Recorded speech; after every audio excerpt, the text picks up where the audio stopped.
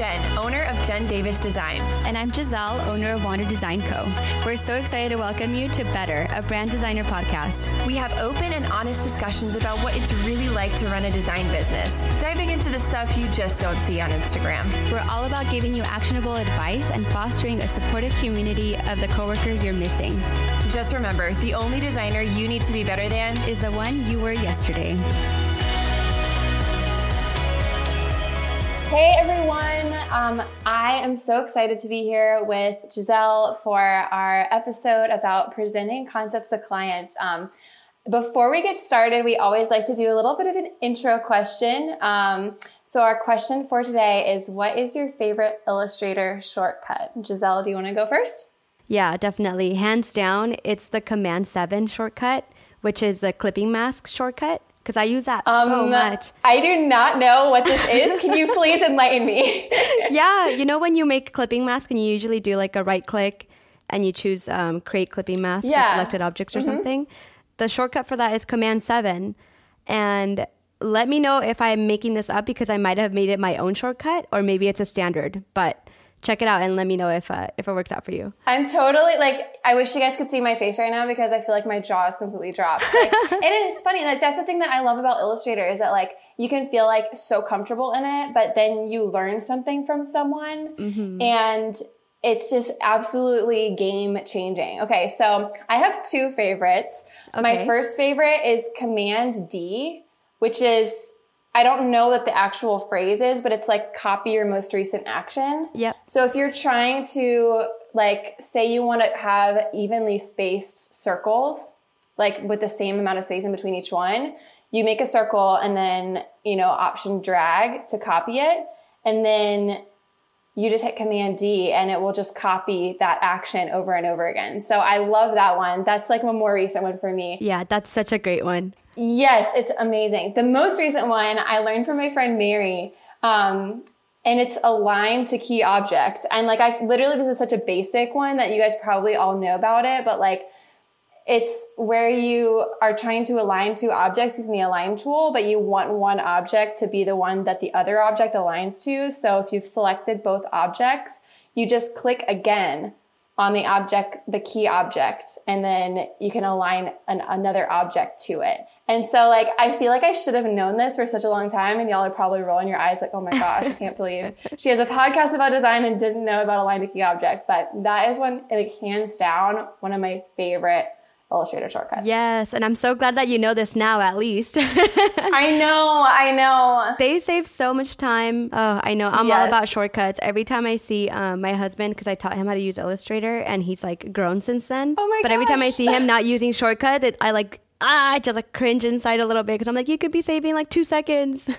at least Command X and Command V. If you don't use any shortcuts, at least do be doing some copy paste with Command X and Command V, assuming y'all are on that, which you probably are because branding. So let's jump into our topic for today. This is something that's really been kind of forefront for me recently, presenting concepts to clients. And there are so many different things that I feel we could talk about with this topic, but I really wanted to hone in on two of them, which is how many concepts to present and what format to present your concepts. Yeah, this is going to be such a great topic. Oh my gosh, yeah. Well, I just have this story just bubbling up. I just need to share it with you guys. So this is really relevant to me because I was actually chatting with another designer who hired me as a contractor because she has a lot of overflow work. And we were trying to figure out the best way to merge our processes so that I could stay really true to myself and the way I design, and so that she could still retain the integrity of her process. And I actually ended up telling her about the one concept method, which we're going to go over later. If you've never heard of it, don't freak out. It's going to be okay. But I told her all about how I use the one concept method. And she shows multiple concepts to her clients. And she actually tried the one concept method after I told her about it and found amazing success. The client loved it right off the bat. And it was really, really scary for her going from multiple concepts to just showing one. But as we'll explain later in the podcast, like there are so many amazing things about the one concept method. So I'm going to try to make it not as much me like championing the one concept method, but it's probably going to turn into that. Yeah, this is going to be such a great episode because this is something that a lot of designers still don't know about. And same as you, Jen, like, you know, that I also do the one concept method and I've never looked back. Yeah. Because it really does create much better success. And it provides, as we'll talk about more, it just provides a better solution for the client as well. So it's a happy win-win for each of us. Yes, it absolutely is. So I wanted to ask you, Giselle, actually, what do you feel like is industry standard for brand designers? Like, I always felt like it was showing multiple concepts was industry standard, but maybe so many people are using the one concept method now that maybe it's shifted a little bit. I would love to get your input on that. Yeah, sure. From when I was working as an employee for other companies, it was definitely giving like 2 to 3 concepts. And in fact, there was a little more psychology into that too. So we wouldn't usually present 2 because then they just compare them. Because that's just like psychology. You just want to compare 2 things if there's always 2 of something. So we would provide a third, which would be the one that we didn't want them to choose. And of course, like they would always choose the one that we didn't want them to choose. And that's when I realized, okay, there's something wrong with doing like 3 concepts. Yeah. Besides my anecdotal evidence, like it's still pretty much I wouldn't call it a standard maybe now, but it's definitely something that you see a lot more than doing the one concept. Okay, that's good to know. Maybe I'm just like in my little, Instagram bubble where a lot of the people that I follow are doing a similar process to me. But yeah, I have had experience showing multiple concepts. Kind of like you, I didn't work for a long time at an agency, but I did intern at an agency. And for my limited time there, they presented multiple concepts to clients. And I also saw the same problems where, as much as you want to be able to design like really, really multiple strong concepts, there's always going to be 1 or 2 that are weaker, and there's always going to be a winner. There's always going to be one that you're like, man, I really hope they pick this one. Yeah. And also when we were doing exploration and when I was helping out the other designers just kind of explore, there was always one that I would keep coming back to and be like, this is just obviously the best solution for this client, for this brand, like the other, and then that made us want to, like, we felt like we had to continue because we had to fill those slots of showing multiple concepts. Yeah. And so it's almost like because of that, like they weren't as strong. So there's so much going on there. But that is and we'll discuss more about, the psychology behind it. But, moving on to the one concept method, which we've said like 18 billion times already in this podcast. Let me just explain what that is for anyone who doesn't know how it works. So the one concept method is pretty straightforward. You are in your exploratory design phase. You got an Illustrator file full of different logos and, directions. And there's one that kind of comes to the surface as the strongest solution. And then you pursue that one very deeply. So you start making marks, you start making secondary logos out of it, like you do a bunch of different little tweaks to it to see like how it looks. You really give that one a lot of care and attention. And in your presentation to your client, that's the only concept that you present to them. You don't have backups. There's no, if you don't like this, then we could go this direction. It's very confident. It's very, this is what I've come up with for you. And these are the reasons why it is the strongest solution. And then also in my concept presentations, I like to include a lot of mock-ups to show the client, like, this is the logo, but here's what it could look like on your business card. Here's what it could look like on your website, et cetera, et cetera. So that's kind of a little overview of what that method is. And does that sound pretty similar to what you do? Yeah, it is. It's basically, I think, almost completely the same. Awesome. Yeah, like you present the one concept method as if this is the final design for the client. So for those of you that are still trying to figure this out, imagine that you are the client and the designer is presenting you the one concept method. All you're seeing is as if your logo that the designer provided is already in real life, like the working logo for your business. And we'll talk more about what makes the one concept method successful, like what you need to do to make it successful, because it can go wrong. And I think that's why some people, it hasn't worked for them. And we'll talk about that as well later on. Yes, exactly. I love what you said about showing the logo as if, you know, it was already the one that they had chosen. It's almost like a aspirational type of presentation where it's like, look how good your brand could be, you know, and like, there's really no other option there to compare it against. So the client, I feel, is more likely to say yes with minimal refinements to a one concept, you know, presentation than to one that has multiple. So let's talk about the psychology behind choice. And this is something like, I'm going to try and break it down. My husband's a psychology major, and he's like a total nerd about this type of thing. But what I think makes the one concept method so effective is that it eliminates the power of the client, or, you know, the decision-making power from them to you. So they no longer have to decide between which one do they like better.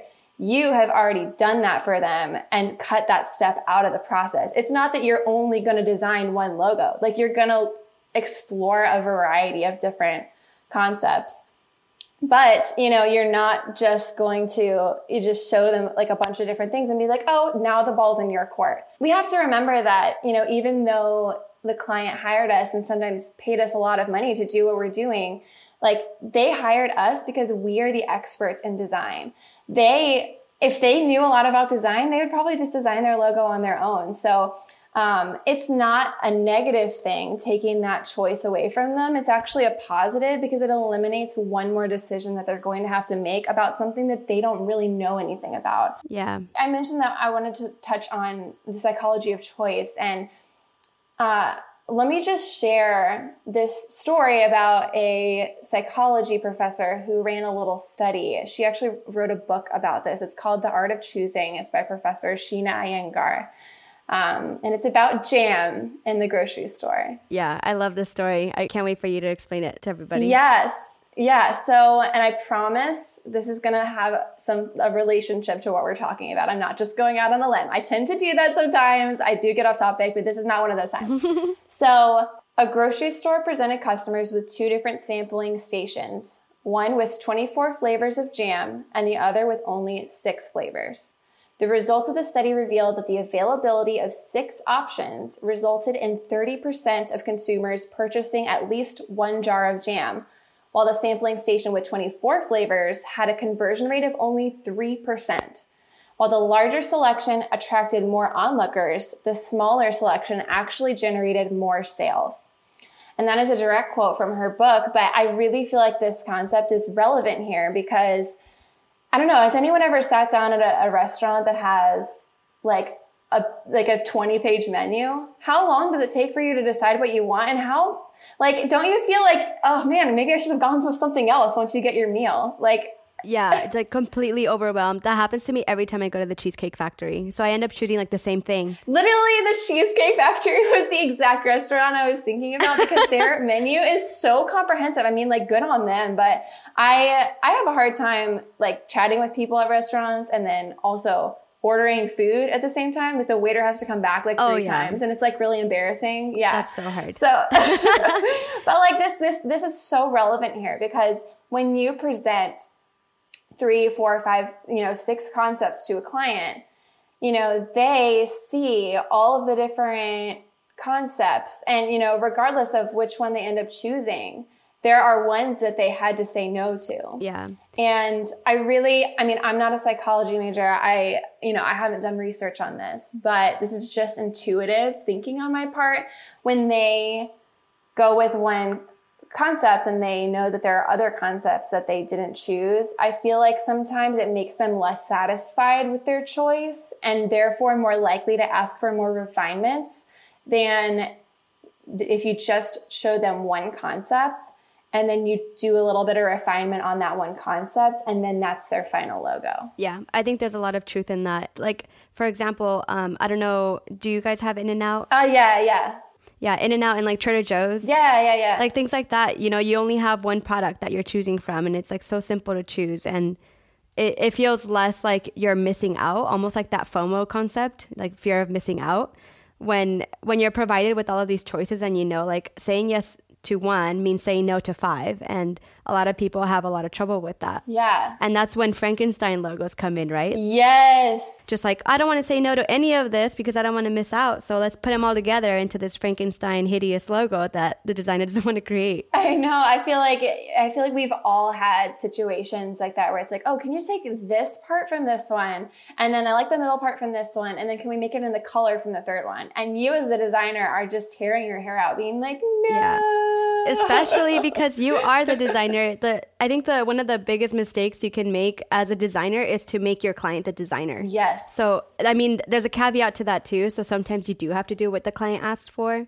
But in this case of like being a brand designer, this is your consultancy. Like you are the consultant and you're the one that's advising the client like, hey, you know, for the better of your target market and your business and your goals and this and that, then we want to go with this other, you know, version, which is again why the one concept method works so well, because you're the one, like you were saying, decides what's going to work really well for the client. Exactly. And I really feel like my process, at least, you know, we'll go into like the way our processes work in a later episode, but everything about my process is designed to reduce the amount of refinements and to increase the client satisfaction with your logo or, you know, your brand elements or whatever, your website or, you know, whatever you're designing. I really feel like if your process doesn't have that as a goal, then you really should rethink, you know, what am I trying to do here? You know, when you present a logo to a client, it's, you know, not only a good business thing when they say, hey, no refinements, I love it the way it is, because that's less work for you. But it also means that their trust in you has gone way up. You know, their satisfaction that you nailed it on the first try goes way up. You know, like you're probably more likely to get referrals, you know, like someone could be like, oh, you know, Giselle designed this and like she totally listened to what I had to say and she nailed it on the first try and I didn't even need to make any changes. You know, like that is such a valuable, like, there's like a word for it, but you know, it's just, it's so valuable to have a relationship with your client like that, you know, anytime that you can build trust with them, and position yourself as an expert in your field with them is just, it's incredibly valuable. Like most clients don't know that they should be provided 3 concepts. And I say should as in quotes. Because a lot of designers think that I have to give all of these concepts to clients. Clients don't know any of that. Like a lot of clients don't even know that they should see like 2 or 5 or 10 or 1. Like they don't know. So like for me, I don't even mention the word one concept method to my clients. Oh, that's really interesting. Yeah. So we'll talk more about our processes later. But yeah, I just wanted to bring that in sooner than later. That is so true. I mean, a lot of the times I feel like we put our clients on pedestals because we're so excited when someone wants to pay us what we ask to do, what we love to do. But we do have to remember a lot of the time that we're the one who's steering the ship. You know, they've kind of come on board and they're, you know, providing us with, you know, a list of what they want or what they don't like, or, you know, like, this is my vibe, this is not, you know, the questionnaire, etc. So we're not leaving them on the shore, but we're also not letting them take the steering wheel. You know, like we need to be the ones saying like, this is the way I do it. Or you don't even need to say it exactly. Like you can just say, here's my concept presentation. I'm so excited to show this to you, and make it so normal, because your confidence in what you've created for them, I feel like has such an impact on their confidence in what you've created for them. It really is such a psychological relationship. Yeah. So would you like to start sharing your process on the one concept method and what makes it successful for you? Yes. Yeah, I would love to do that. So now that we've kind of discussed the differences between showing multiple concepts versus one, I wanted to share with you guys how I've gotten such success in using the one concept method. And most of the time with my clients, when I've shown them just the one concept, I have minimal or no refinements. And I know that sounds crazy. It sounds like, how could a client just love it on the first try? And I'm not saying this to brag or to, you know, to do any of that. I just want to share this with you guys because that is how successful I've found this method. So the way I do it is like I mentioned, you know, I open up Illustrator file, I just explode it. You know, it's messy, you know, like fonts everywhere, like things are outlined and not outlined, and we got strokes here, and just like, it is crazy. I'll have to share, an image of one of my art boards in the Facebook group to celebrate the launch of or maybe not the launch, but the release of this episode. But once I do that, you know, one is obviously going to pop out at me. So I pursue that until I find, you know, until I feel like it's perfect. And then I create a concept presentation, which has an overview of what the direction was and why, you know, I've made these strategic decisions. And then I show the primary, secondary marks, like I show, pattern or whatever, you know, graphic elements I've created for that client. It's different every time. And then I show lots of different mock-ups. Some clients are product-based, some are service-based. So you're going to have to, you know, tailor that to what your client, you know, what their product is. But I really, really enjoy including those mock-ups. And I don't know, I just like using mock-ups because they're really fun and you can post them on social and stuff like that. I mean, y'all probably already do that. I love mock-ups too. Mock-ups, I just feel like I'm such a nerd about them because like, you know, my gosh, but they look so good. They like look your designs so just good. really come to life. Exactly. Oh, and another thing that I wanted to mention is when I'm designing, this is just a little side tip. I only design in black first. Then I add color because I find that, at least for me, color can be a little bit distracting because sometimes I'm looking at something like, oh, I don't know why I don't like this. And sometimes it's the color, you know, so if you eliminate that, then you just design in black and then add color later. It just kind of isolates those different variables. But yeah, once I create this little presentation, it's just little slides, nothing too crazy, just a little bit of text, a little bit of description. I export as a PDF and then I open up QuickTime and start a screen recording.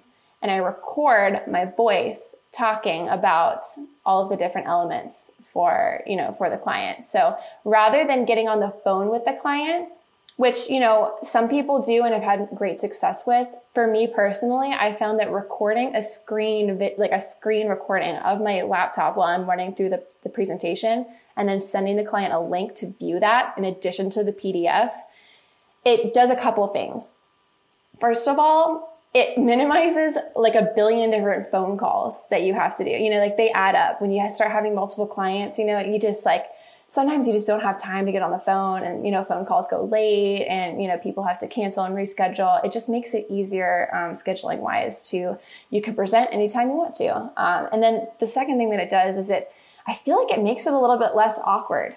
You know, like I feel like when you're presenting a concept to someone in person, they know that you can see their reaction. Yeah. So like presenting via screen recording eliminates them feeling like they need to react in a certain way, whether that's positively, you know, usually they feel like they need to be really excited about it, even if they still need to think about it or, you know, whatever. So by allowing them to kind of experience that concept on their own in their own time, in a time and situation that they feel comfortable, and then giving them a couple of days like, hey, like, don't worry about responding right away. I want you to sleep on this and really think about it. And I've really found that allows a client to give such better feedback than right in the moment, initial gut reaction. Yeah. Yeah. So that's kind of how I do it. Yeah, and they might even feel like you're putting them on the spot and they don't want to like hurt your feelings or something. Right. Right. And so you eliminate all of that confusion by doing a screen recording. Yeah. So I have a question for you, Jen. Yeah. When you present your one concept method, do you at that point have it in color or do you still have it in black and white? I present in color. Yeah, I only do the black for me designing. But if there's a logo that has a lot of color in it, and then there's going to be an option for them to do like a one color in case they need to like screen print it on a shirt or something, I'll give them both. Mm-hmm. And if I'm going to do both, then I will show, I don't know, I guess it depends. It really depends on the situation. I want to say like I will show it one color and then multiple colors to like introduce color slowly. So... But, you know, I like it to look as pretty close to the final, you know, what it's actually going to look like as possible when I do my initial concept. So it's funny, like we call it an initial concept presentation, but it's really just like, this is your concept, you know, and like you're just leaning like the final draft. Yeah, exactly. It's like you don't want to show your client your artboard while you're designing. That would be a nightmare. So, you know, you're really showing them like hopefully what's going to be the final version, you know? So yeah. And yeah, I do the same thing too. I present in full color. Although when I was just starting to do the one concept method, I did it in black and white. Okay. And I told the client, hey, so this is in black and white right now, but we're going to explore color next. And she was just like, no, I love it in black and white. Oh, well, that's good. Yeah, so she decided not to do any color, and that's what we went with. But since then, I've done it in color. Oh, that's actually really funny. Yeah, but that was really interesting how she's just like, I'm like, well, maybe the one concept method works that well that you can just present in black and white. And I love it as much. I have not heard of anyone, and I mean, I'm sure there are people out there. You guys should definitely share your experiences in our Facebook group, but I haven't really heard of anyone switching to the one concept method and then not liking it so much that they had to switch back. I've only heard of people switching to it and loving it so much that like you said, that they never look back. Yeah. And if there is someone in the audience that did switch to the one concept and had to switch back because they weren't seeing success, then let's talk about it and see maybe where there was like a gap in the process or something that prevented you from getting that success that Jen and I both keep experiencing constantly. Yeah. I mean, and like, you know, to caveat this whole conversation, like, you know, I do want to make sure that y'all know that whatever you choose, it's going to be very specific to your niche and your audience space. Like, say you're working with, you know, like, this is just a random, like, you know, example, but say you're working with an interior designer and they're used to showing their clients multiple concepts and they're really expecting that you show them a couple different directions, and then you kind of like blindside them with the one concept without kind of explaining the why behind it. And then they're left with these unmet expectations. And then that's just not good juju, you know, like, so you have to really read your client, in your initial conversations with them. And, you know, you have to know the industry that they're in, and know your niche as well. So like, we're not saying that this is the end all be all. Everyone should do this. We want to share our like amazing, experiences with it because it's changed my life pretty much. I keep on going like that sounds really dramatic, but guys, this is a dramatic change in the way that I experience like client refinements. So yeah, definitely. I completely agree with you. And I feel like I'm giving a lot more value as well. Because I am presenting what I know is going to be the strongest concept, and it's sort of a waste of time for me and the client to present other ones. Exactly. But yeah, like you said, Jen, sometimes, you know, depending on the client or whatever project you're working on, the one concept method might not be the best method. And over time, you just start to learn what works best. I know some bigger agencies do like the one concept method, but they do it like times 3. So they'll provide 3 concepts, but each one of them is like fully fleshed out, which is like an insane amount of work, but they're giving, you know, they're doing like thousands of dollars. Or tens of thousands of dollars in their projects. So yeah, that's sort of a whole other level. Well, I'll let you guys know when I get to that level and we'll do a podcast about it. I mean, I don't know, man. That's just, I mean, like you said, that's like an agency thing. And we're really speaking more towards people who are kind of similar to us, maybe one person or a small team, but it is really cool. Like we really should do a deep dive into the differences between agency life and life as like a solo brand designer, because I feel like there are so many things that we can learn from the agency life. But there are so many things that are so different, but that's a whole other conversation. Yeah, for sure. I'll just briefly talk about my one concept presentation. It starts off with when I'm speaking with the client before even the proposal is written out, and I tell them the process at the end of our call, and I say, hey, so this is how it's going to work out. We're going to do a brand questionnaire, which is where I gather all of the information, which I then use for my brand discovery phase, and I present the mood board and, you know, the same thing as you, Jen, all of like the mission and tagline and everything else that we're discovering about the brand. And once the client okays that, the discovery phase is really the most crucial part, at least in my experience, to provide a one concept method that is going to be like almost 100% success rate. Yes. Because it's here where you'll see that you're on the same page or not. And also like already getting a vision of what is the client looking for and what's going to be the best solution for what they're trying to do with their business. And then, you know, I start sketching out on paper, and then the best concepts from there, I'll put them on Illustrator and then explore them even more. And I don't really do a lot of logos. I'll do maybe like 20 maximum. So, and they're not all like completely fleshed out. They're just more ideas, and I'll like ditch them as soon as I think, okay, that's not going to work. Yeah, that's kind of similar to how I do it as well. Yeah. Yeah. Let's see. And then I present the same as you, Jen, just like, you know, the mock-ups and presentation. I have dabbled with both doing the recording and sending it to the client, as well as doing it on a video call and sharing my screen. And I agree that doing it over a video call can be very awkward, especially for someone like me who's more introverted. I have a harder time expressing myself verbally when I'm with somebody else, as opposed to if I were by myself with the designs that I've spent so many hours with that feel like another part of me at this point. I can do a lot better with articulating the design concepts and not getting distracted either by anything the client says or anything else that has come up, or even just like those little thoughts that come up in your head because of a slight client reaction or something like that. Right. I never thought about that. That's a really, really good point. So I think I don't know moving forward if I'll do 100% video recordings, but that seems to be like the best way for me as well. Let's move on just to the takeaways from this episode.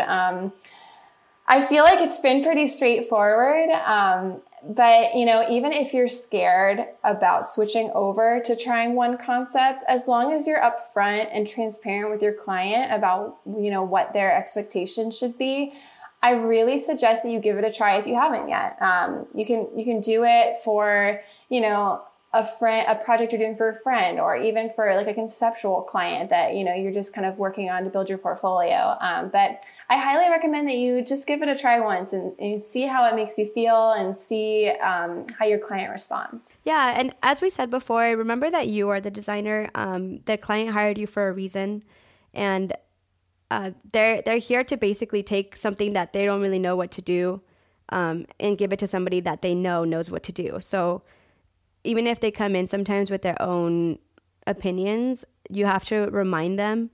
And this is again where the discovery phase comes in, or the creative brief, and tell them, hey, remember when we were doing this one thing? Like, how does that align with that? As opposed to aligning with the client's personal taste, because design can be very subjective too. Yes. I did want to, I should have done this earlier, but I wanted to give a shout out to Bree from Rowan Made, because she is where I've heard about the one concept method. And she is very much against subjective opinions creeping in and messing with the client's experience with your concept.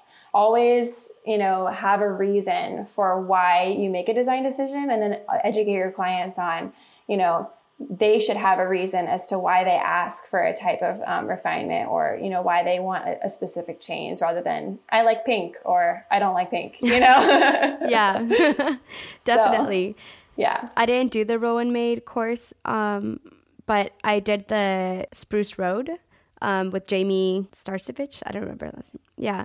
Yes. Yeah. I've heard of her. She's amazing. Yeah, Jamie from Spruce Road is the one that taught me about the one concept method in her Shareworthy Designers course that I took a few years ago. And I believe it has like almost very, very similar same things as the Rowan Made, but she is also really awesome. Yeah. I really feel like since, you know, a couple of years ago when I took Bree's course, it has really become way more widely accepted as, you know, at least within our own community, as a way to do things, rather than showing multiple concepts. So it's really kind of growing, and like as people are finding success with it. That within itself is a reason for you to give it a try, because so many people have tried it and loved it, that, you know, there's got to be something about it that works, you know?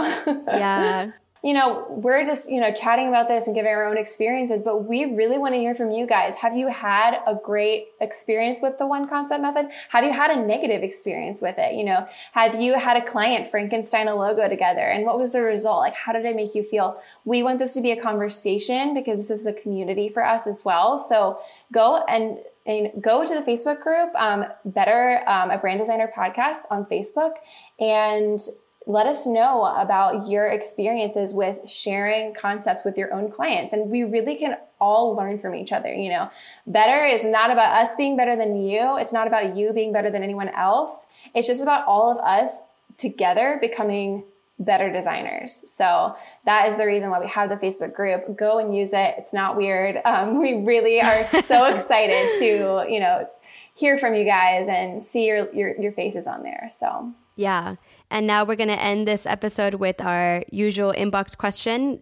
Today's question is going to be, what does your workspace look like? Jen, do you want to get started? Yeah, I would love to. So in terms of workspace, well, I'm actually really lucky to have my own office in the apartment that my husband and I live in. We have a 3-bedroom, and one of those bedrooms is being used as my office, and I was able to decorate it the way I want. I would say I have a gallery wall on one side with a lot of really bright watercolors.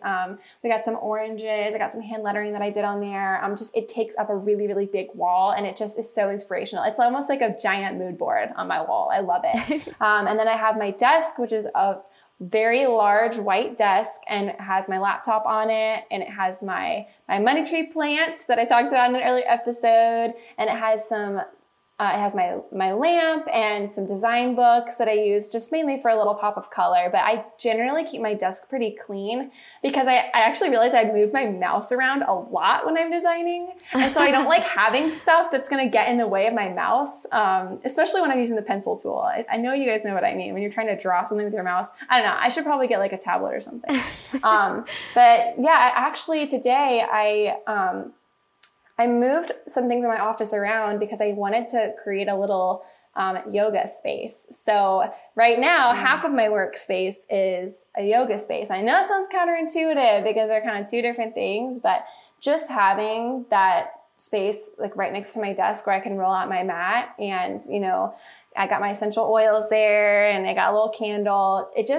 It makes me feel very calm. So I would say the vibe of my office is it's very bright. It's very airy. It's colorful, which is funny because I'm a little bit more of a muted designer. I got my colors in my office though. So yeah, that's kind of the vibe that my office is. Yeah. And I'm going to interject quickly and say a fun fact about Jen is that she's also a yoga instructor. Oh my gosh. Not yet. I'm still training. In training. Soon. Hopefully by the time this podcast releases, I will have actually taught a couple classes. So yay. Oh my goodness. My workspace consists of a little corner in my living room. My husband and I have a 1-bedroom apartment on the 3rd floor of this small town called Moore Park, California. And we have a nice balcony to my right side, which sometimes in my peripheral vision, I'll see this hummingbird that will come up to visit me almost every day. Oh my gosh, that's the cutest thing. Yeah, and he's just looks in and then leaves. I like to believe that I'm special, but I think it's really because the neighbor's balcony has birdseed everywhere. Oh my gosh, you need to get a hummingbird feeder. You actually need to get one. Oh, I know. But I'm moving at the end of this month. So, oh, right. Yeah. It's so sad. But as of recording this month, June. Yeah, so all it is really is just a corner. To my right side, I have a wall. To my left, I have all of my husband's instruments because he's talented at everything. And I just have a pull-out tray underneath my desk where I have my keyboard and I have my mouse and my mouse pad. And then on the desk itself, I have a second monitor connected to my MacBook Pro. And I have the MacBook actually on a bunch of stacks of books of design things that I have. Oh, that's cool. Yeah, so that I'm not slouching a lot. And then I have my tablet to draw things out on Illustrator. I have it tucked under my monitor. That's actually really smart. I need to get one of those. I really do. Oh yeah, you're going to love it so much. And you don't even have to get a super expensive one. I thought for the longest time I had to get a $200, $300 one. Mm-hmm. I got mine at Michael's and it was on sale, or I had a coupon or something, and it was very affordable, and I don't think I need anything more fancy than that. And And then to my right, I have my Wander wood block, which I show on Instagram sometimes, that a friend of mine gave to me. I love her. And I have 2 shelves with like a plant. I don't even know what it's called, but it just like flows out of the shelf and comes down, almost touching my desk now. It's grown so much. It's even covering the Wander wood block.